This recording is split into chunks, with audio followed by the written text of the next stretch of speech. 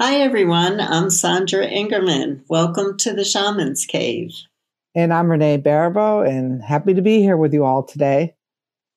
Yeah, so Renee and I had an interesting experience because we were recording our show today, and everything was looking fine when I woke up, and all of a sudden, it got very, very quiet in our house. It got very, very quiet in our house, and all of a sudden I noticed the power went off. And then it was like, oh, I'm recording with Renee. Oh, I could do it. Well, I could do it on my computer without the internet. And then I was going, Sandra, what world are you living in? You can't do Zoom without the internet. Are you getting a new shamanic gift that we don't know about? And so it's cold here. My husband and I couldn't get warm. You start thinking about, we haven't been really great with keeping food here. And pretty much everything we have is frozen or need to be cooked. And, it makes you think because we are moving into very unstable times. Energetically, they've been predicted by indigenous people for a really long time. And the predictions we can actually see are coming true. As we're growing more on spiritual levels, we're being asked to find a different strength to take care of the earth.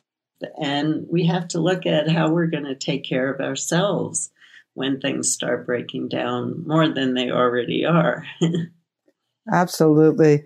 I was thinking this morning, I was doing a soul card reading for a client, and she said to me, what do you see, Renee? Do you see, are we going to get back to normal soon? And I had to be, this is my pat line. We're not going back. There's like no going back here. We have crossed that threshold into this unknown gap, which Sandra and I are going to do a show on in the coming weeks. And there is no going back. We now know what it like, how globally connected we all are. We like that global connection when it was on Facebook, but we're not liking it so much when we're, breathing the virus into the wind together. I mean, it becomes a little bit like, well, it was okay there, but I don't like it here. And that kind of goes with the extreme weather patterns that are coming up for us too. And one thing in my training, I always say, when I look back, I was trained for these times because I was a Girl Scout. And I think you laughed about it, that I said I could lash a latrine and I could lash a stove. And, we learned to actually bake out in the wild, and we did all those things. And recently, the power went out here for 3 or 4 days. And that kind of spiritual resiliency kicked right into gear when I needed it. It was like, okay, how am I going to keep warm? And those, it's a real question for these times. Like, how are you prepared? Yeah. And, this conversation actually has been going on for a really, really, really long time. I know that as a kid, we had visions of, living in nature when everything fell apart. But, I think that, especially with everything that's happening around the COVID, people are so emotionally exhausted. And we did a show on emotional exhaustion, and we should actually do a show on emotional exhaustion every week, because people are actually getting more emotionally exhausted and coming up with mood disorders, and all kinds of personality issues are starting to go on. And so it's really important not to get caught off guard, but to start to think about really simple things, like if power goes off for a while, do you have water to sustain you? Do you have some food that can sustain you for a while? these are, there are a lot of you who listen to our show who are very young, and we have this incredible diversity of ages on our show, and we just love it. And, there are those of you who I would have been right there with you. I still have my same sleeping bag that I've had most of my adult life, and I'd be ready to go off and live in the woods. At this particular point in my life, that doorway, unless it absolutely has to happen, has closed. But I've had this thing, I think I've talked about this on the show before, where when I was a kid, I read every single Armageddon book, end of the world book that was ever written. I was obsessed with the topic, and I was not obsessed with the destruction and the dismemberment. That was not my obsession. My obsession was with the rememberment, with the rebuilding, with the creation. How did people go from a society where only a few people were left and there were no resources? How did they bring back the magic of growing seeds and growing life again? So I literally read every book about this when I was a kid, and I always figured I'd just be a marauder. But now I'm looking at where I am in my life right now and my health.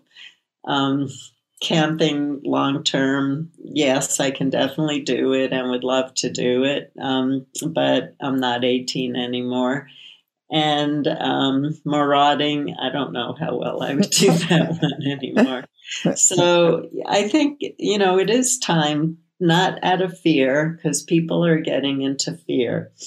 And what my spirits have been saying and what Isis is sharing is fear is the worst place to be right now. She's telling everybody to stay in the present, because all your clues, all your hints, every resource you're going to need, you're going to see right in front of your eyes in the present. And so we don't want to get into worry, and we don't want to look too far out, but we want to be aware that there are changes coming. The change is a coming. Actually, the change is here, and I half joke about the resilience and the being able to turn on a dime that I learned as a Girl Scout, but it really came into hand. Like the first thing I remembered, I had bought a generator, so I dragged it out from the garage, got some gas, pulled it, got it going, was able to keep the refrigerator going, because this is how, like what you were talking about with the food. So when I got up here on the island, I had a friend here, and she cooked for me for the first few weeks, and then she left, and you end a 12-hour day and you're scavenging for food and there is none and your cook is gone. So then I went and I bought all this frozen food, and I'm like, now I've got frozen food. So if I'm in a pinch, I'll, pull something out. Well, then the power goes off for a few days. And it was kind of it was like this kind of ironic joke of the universe, like, haha, you think you outsmarted us, and now the power goes out. How are you going to keep all that frozen food cold? And so it's kind of like becomes back to the idea of a balance that, what do you have in the dry goods department of your your kitchen, and what do you have in the refrigerator, and what do you have in the freezer? I mean, it's combination. And what Sandra said is, what's the backup reserve on the water? I've noticed here, like, because I use the big 2-gallon bottles of water, and I go through that, like one person, like 6 gallons of water a week, and so you just have to really think about it. If you go through 6 gallons of water in a week, do you have a backup supply? And if there's more people in your house, a couple of backup supplies. And I think there is no panic with preparation.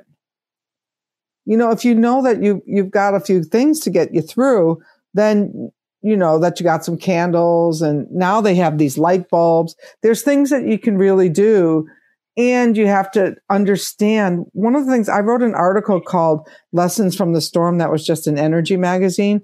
And it was about the gifts that I got from the storm. That's great. I've made friends with neighbors that I hadn't met. And not only did I make a friend with a neighbor, you'll love this, Sandra. I was cooking a turkey after the power came back on, and went out for my wind walk, and I said, "Oh, I don't have any cranberry relish." Thinking to myself. So sure enough, I was on my walk, and the neighbors that I had met during this storm, how somehow we got talking about that there's cranberries, and she had some cranberry relish. I stopped by, got the cranberry relish on my way home for my turkey. Now, so you could look at it, oh, I lost all that time in the storm, or look what I gained in the storm. Mm-hmm. Yeah, I've actually been teaching that because I've had health issues, for a few years. And one of the things, it took me a while to get here. It took me a long time to get here.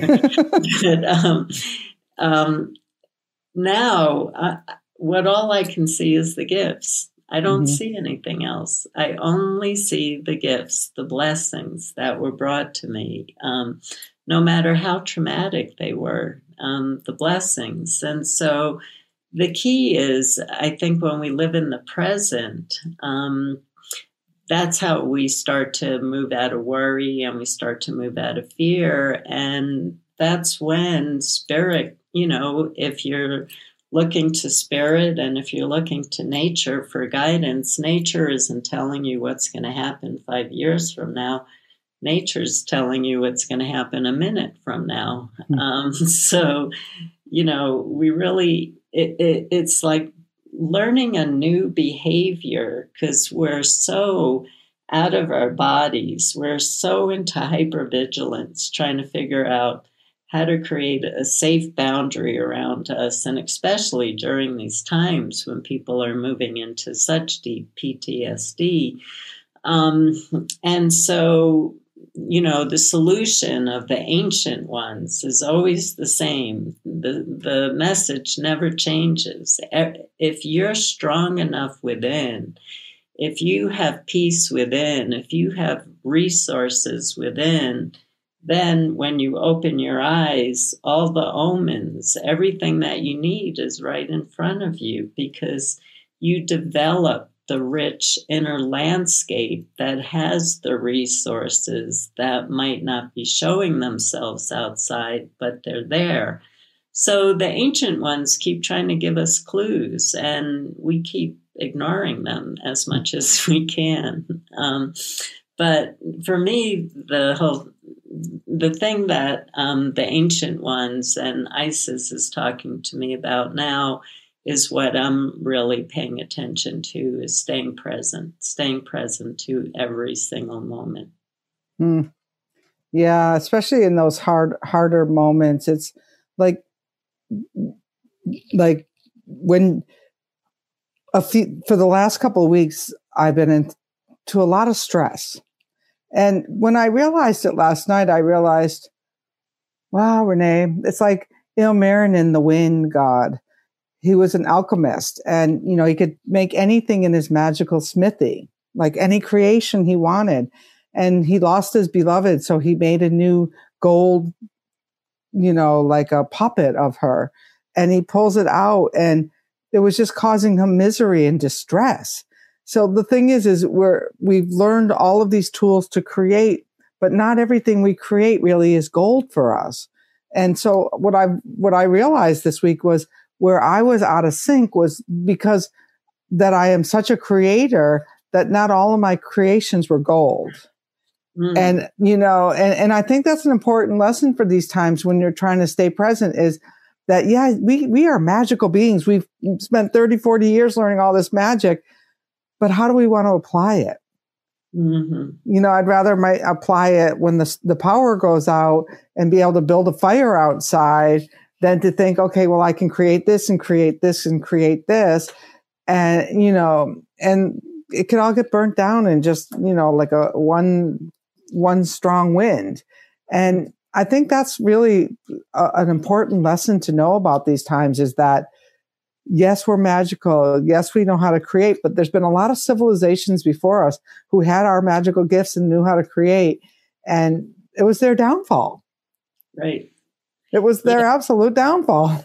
Yeah, in my Shift Network classes, we've had journeys where we've gone back to civilizations, even Mesopotamia, where, they had plumbing and hot water and were more advanced than us. We talked to the Atlanteans, the Lemurians, cultures from South America. We had my groups are from all over the world, so they had interests in all these different cultures. And I had everybody go out and ask, what was their downfall? And the answer was always the same: ego and greed.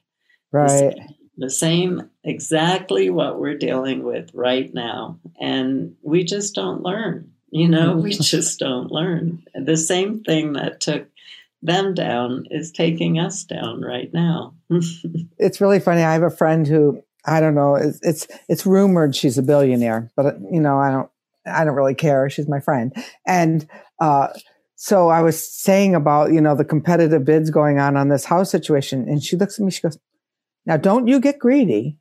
And it was like, because, we think of greed in terms of something amount you have or something you don't have, but it's not that at all. It's about wanting more than, your just amount. And we all tend to get that way. So yeah, I think these times are really about simplifying and really looking for me at what do I need? What do I need to be happy? I mean, I don't need anything to be happy, but what do I need to do so that I can fulfill my dharma here on this planet, which I believe is bringing the wind work out to more and more people. Yes, it is. It definitely is. Yeah, I think more and more people are waking up and they're seeking spiritual practices, which is really beautiful to watch people exploring different practices. Of course, you and I have the same opinion as once you've explored and you find a practice, stop exploring and dive deep. Don't keep staying on the surface waters. Nobody gets anywhere. We're just treading. We're not going anywhere. Go deep so we can make movement through the sea. And so, it is a time where people are waking up more and they are flocking to spiritual practices. And they are exactly what Renee just said. People are getting, they are craving a more simple, quiet life. And so a really good thing to do after the show is to take some time in nature or take some time in meditation or have a nice cup of tea. I get so much insight when I drink tea and when I do the dishes. It's really amazing. And focus on start with something really small, because people get paralyzed by taking on these unbelievable goals of what they're going to do. What's a very, very first simple thing that you can start doing tomorrow that will make your life a little simpler? What is one thing that you can give away that you haven't looked at, you haven't cared for, you haven't honored, you haven't worn in a year or more? Do you still need it? One thing. So as we start simple, we start to move in a simpler way to a more balanced life. But I think the topic that Renee and I brought up today is important, that we need to be spiritually prepared, but we need to be physically prepared too. Absolutely. Well, I think on that was enough. I don't think we need say anything or do anything more with that. I love that exercise. And to stay simple might be watching the Shamans Cave. That might just be your simple activity you do every single week and get a little bit of wisdom from, us two old broads out here who've been around the circle a few times. And so follow us over at the Shamans Cave, which that group is growing really big. And I would just like to invite people, remember, that's Sandra, my page that we've been building, and we would love for you to share your shamanic experiences, your shamanic wisdom, and keep it more to that kind of stuff. And then we're over at shamanstv.com, where you can actually sign up for our newsletter, which will give you a little indication of what's going on in the show this week, and it'll come right to your inbox. And also, if Sandra has something special going on, or if I have something special, we include that. And stay with us, because I find my meeting with Sandra for this podcast, it's like an anchor that it helps me steer my ship. And so that's our gift to you. And that's what I hope that you get. And I know Sandra has a similar hope for everyone listening. Yeah, we hope to be a grounding rod in some of the wildness out there. And we're going through the wildness with you. And so, but we have all these tools that we have gathered over the years, and they've taken us through those storms. We've already been through the storms with them and know that they work.